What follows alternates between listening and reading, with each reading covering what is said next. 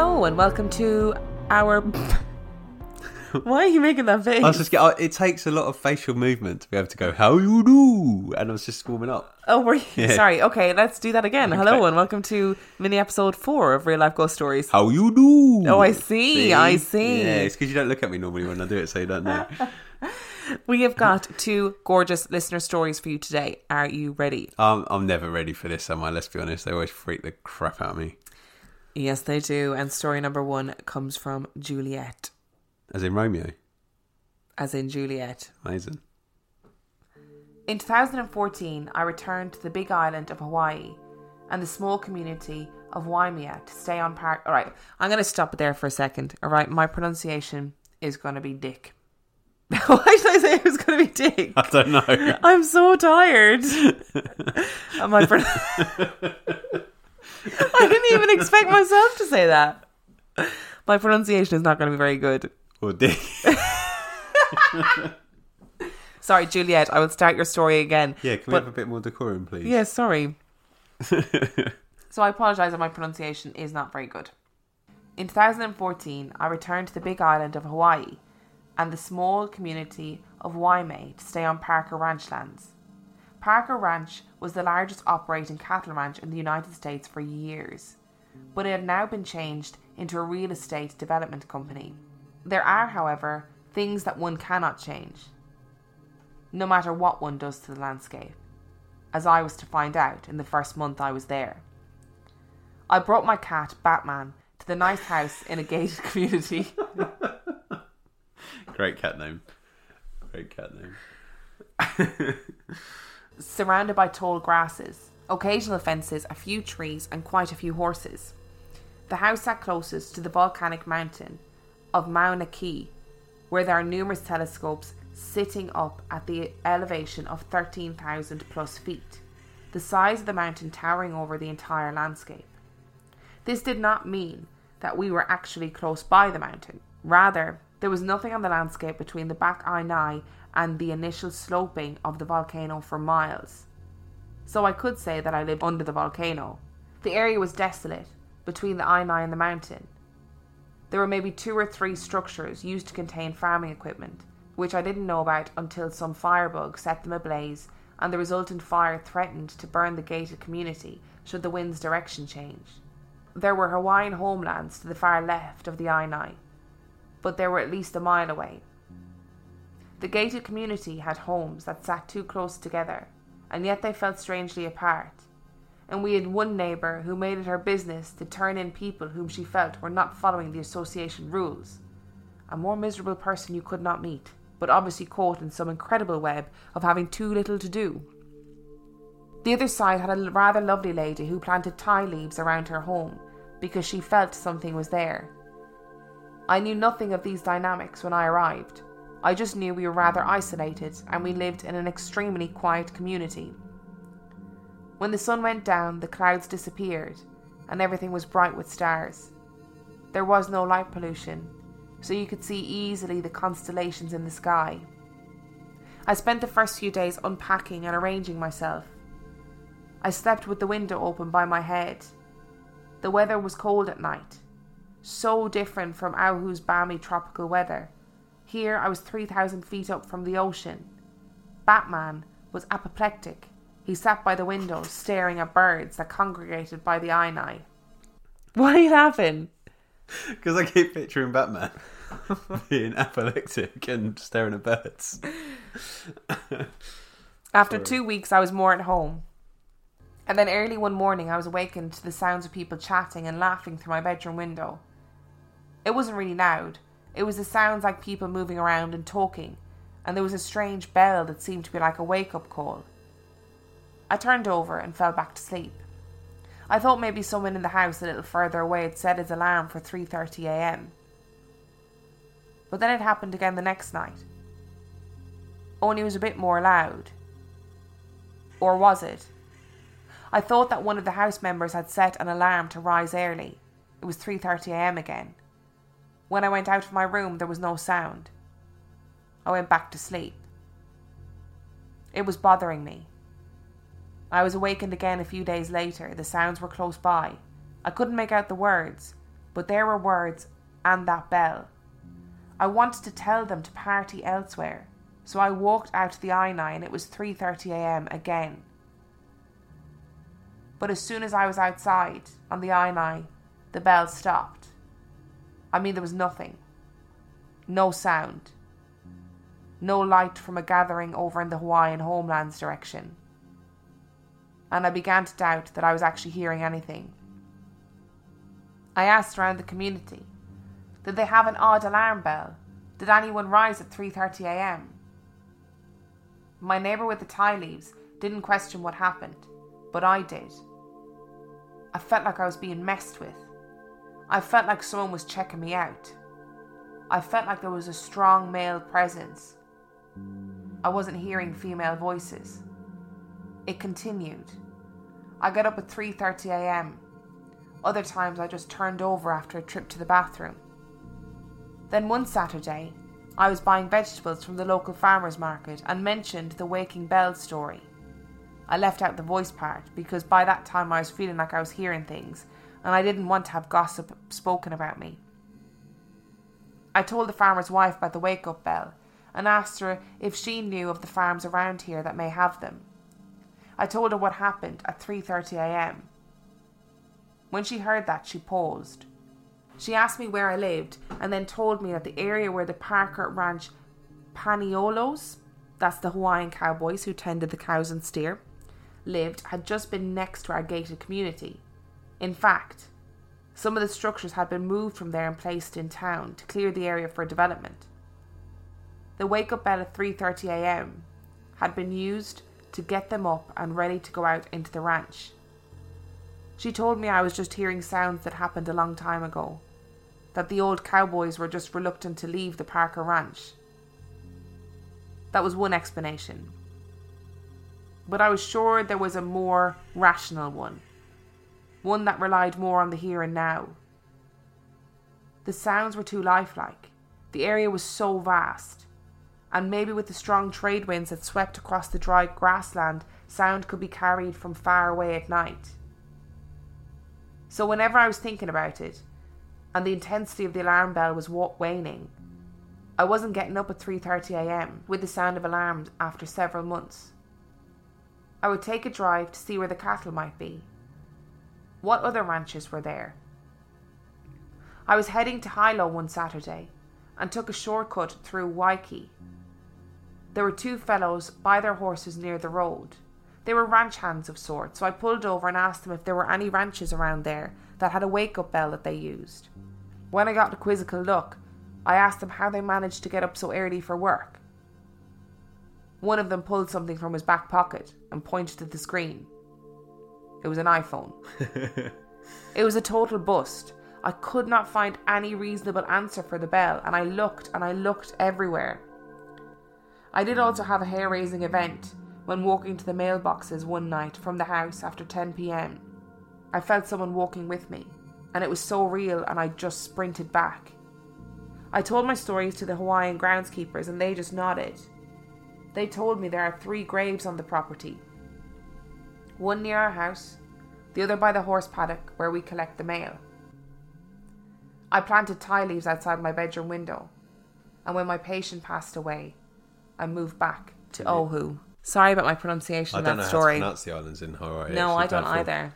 Bad form. That is bad form, isn't it? Again, this is a bit like you, in that I don't understand how someone gets woken up by something loud, gets out of bed to check it out, and then is able to go back to sleep.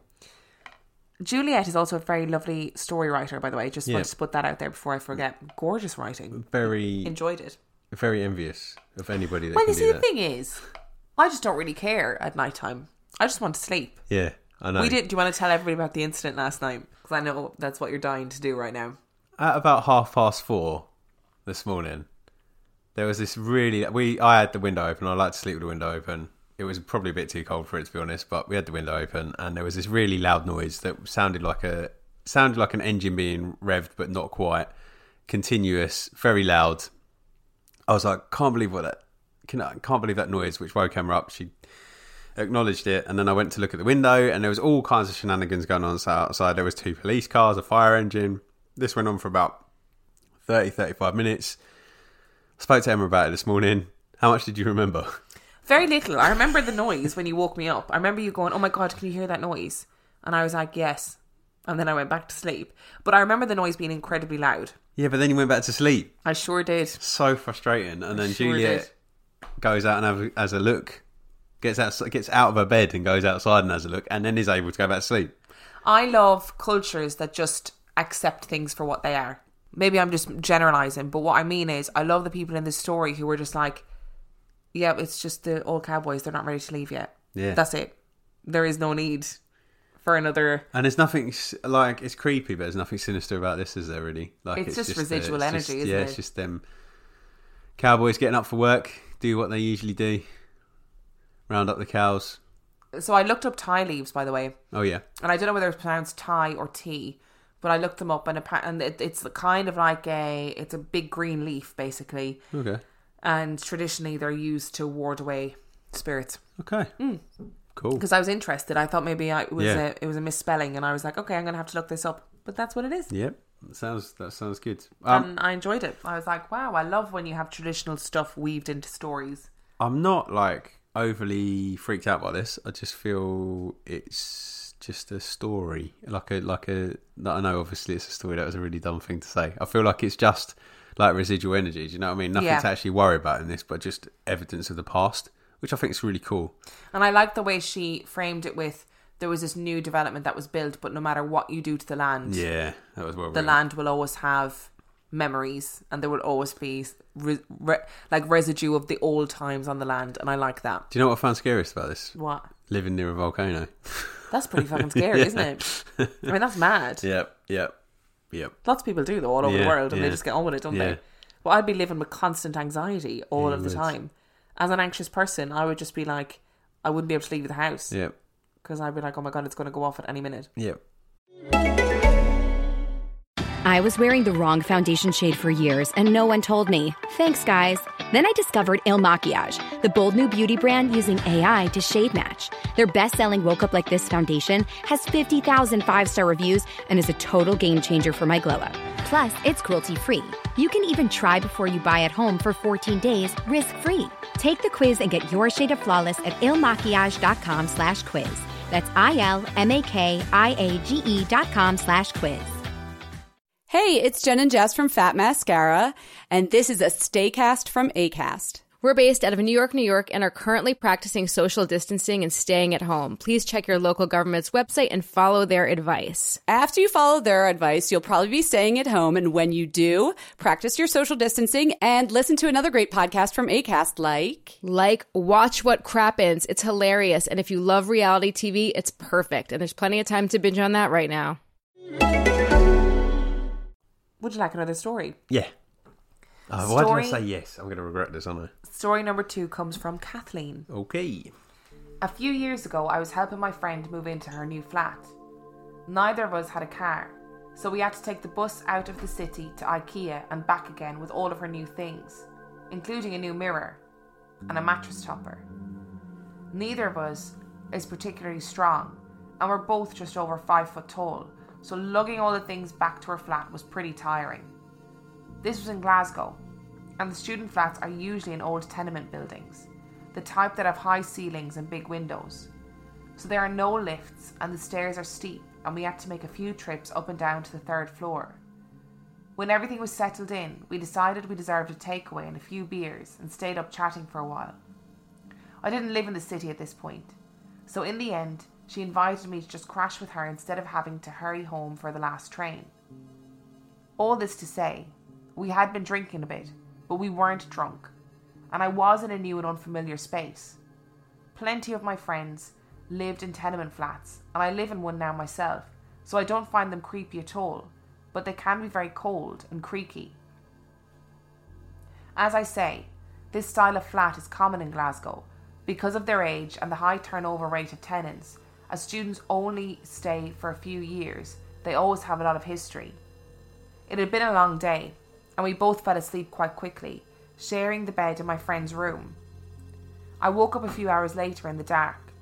I was sleeping closest to the window, and I remember hearing the wind outside very loudly, as if the window was open, although it was closed. And I was staring at the ceiling, flat on my back. I felt like someone was in the room, but I thought I was scaring myself for having sleep paralysis, so I decided to shut my mind off and go back to sleep. After a moment though, I realised I was actually able to move and decided to sit up, thinking I had finally woken up from whatever was happening. When I looked up, there was a thin, gaunt figure that was standing beside the door with his hand still on it, as if he had just stepped into the room.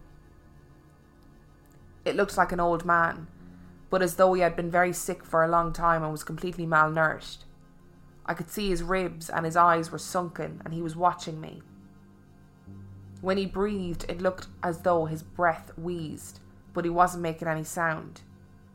He was also very short, about my height. Despite the fact that he looked as if he would be small and weak enough to fight off, my stomach sank and I immediately felt absolutely horrible and completely helpless. I felt as if he was watching and waiting for a reason to run to the bed.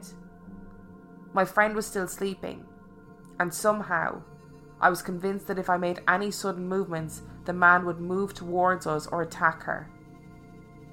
He didn't break eye contact with me the entire time. I didn't know what to do next, and I don't know why I did what I did. But I put my hand up and edged forward on the bed to show that I wasn't listening and I wasn't fighting. I had a real fear that something was going to happen if I upset him. I moved my legs slowly to step out of the bed and stand up. And for some reason, he seemed to disappear a little bit. He didn't move, but it was like when you turned the opacity down on Photoshop. He just got a little bit less opaque and looked more like a ghost than a real figure. I took another tiny step, and it happened again. He eventually became a little bit more transparent. I kept walking forward and he kept disappearing bit by bit. Eventually, I took a step and realised I was directly face to face with him. And he was still there, very faintly. He was still breathing and staring at me, less than an inch from my face. I took one more step, stepping right into him. I felt a chill on my skin, and he disappeared. I went back to bed, and then I woke up with my friend still fast asleep beside me. I'm sure this was a bad dream, especially because I can bet you anything, if I had been awake, the last thing I would have done would have been to walk towards whatever was standing in the doorway. But I very rarely have nightmares, or experience anything like it before or since. I've never had sleep paralysis, and I don't think this was sleep paralysis because I got up and walked, even if I was dreaming. I never told my friend about it because I didn't want to frighten her in her new home. But she moved out of the flat a few months later for entirely non-paranormal reasons, and I was happy to never go back. Why in the world would you walk towards it? Well, I guess she might have taken a hesitant step and then noticed that it seemed to be having an effect on it. I don't think this was a dream because I know you don't remember your dreams in general, most of them, a lot of them. Me or everybody? In general. Yeah, you remember them for a really short space of time, don't you? And then they just disappear. But I can't remember ever having a dream where I dreamt that I was in the room I was in. And it's a really common thing, I must have been dreaming. But I don't think you are dreaming. If you're in the same room... I feel like your brain is kind of... it puts in a bit more effort than just dreaming about the same room mine that you're does. I have psycho dreams, psycho dreams. I have fucking mental dreams as well. But I can't ever recall having a dream where I was in the room that I was in. Do you know what I mean? Anybody have I solved there, science again? I think you have solved science. That fourth week on the trot. If anybody out there if anyone else out there has had a dream where they've woken up in their own bedroom and it's recognised to be their own bedroom and nothing is different about it. Because sometimes I have those weird dreams where you're in a room you've never been before, but for some reason you know it's your bedroom. Yeah. And you're just like, or I'm with somebody I've never seen before, but for some reason it's you, but in a different form, and I know it's you in my dream. That's always so weird. It's Dreams always are fucking weird. But that's what I mean. There's always an element of it that's dreamlike. Yeah, where you wake up and you go, that was weird. And obviously, some people might say, well, that's the ghost man being the dreamlike element. Fair point. But I haven't ever woken up from a dream where I've been in the same place. That's a really good point. I've had nodding dreams where you nod off but you'd instantly awake, but it's not like Not like actual dreams where I've gone to sleep and then woken up in the room and then woken up in the room again. Like, I've never had a dream like that. So I would be interested to hear from people. The other thing I want to say is, you know how we always say about ghosts in like Victorian era or old era dresses, and why don't we ever see them in tracksuits? Why do we never see an obese ghost? They're always skinny, aren't they? They're always like skinny or really like angry and big, but they're never. There's never any fat ghosts. Point. Do you think there's something to that about that statement about dying happy, fat and happy? Is that a statement? Yeah. Who says that? My dad. But I just don't. We don't ever hear stories about obese ghosts, do we? There must be, like, obese people have died in history, so why do we not see obese ghosts? Well, why does nobody tell stories about obese ghosts? Why was this ghost naked? What? Oh, well, maybe the clothes didn't die.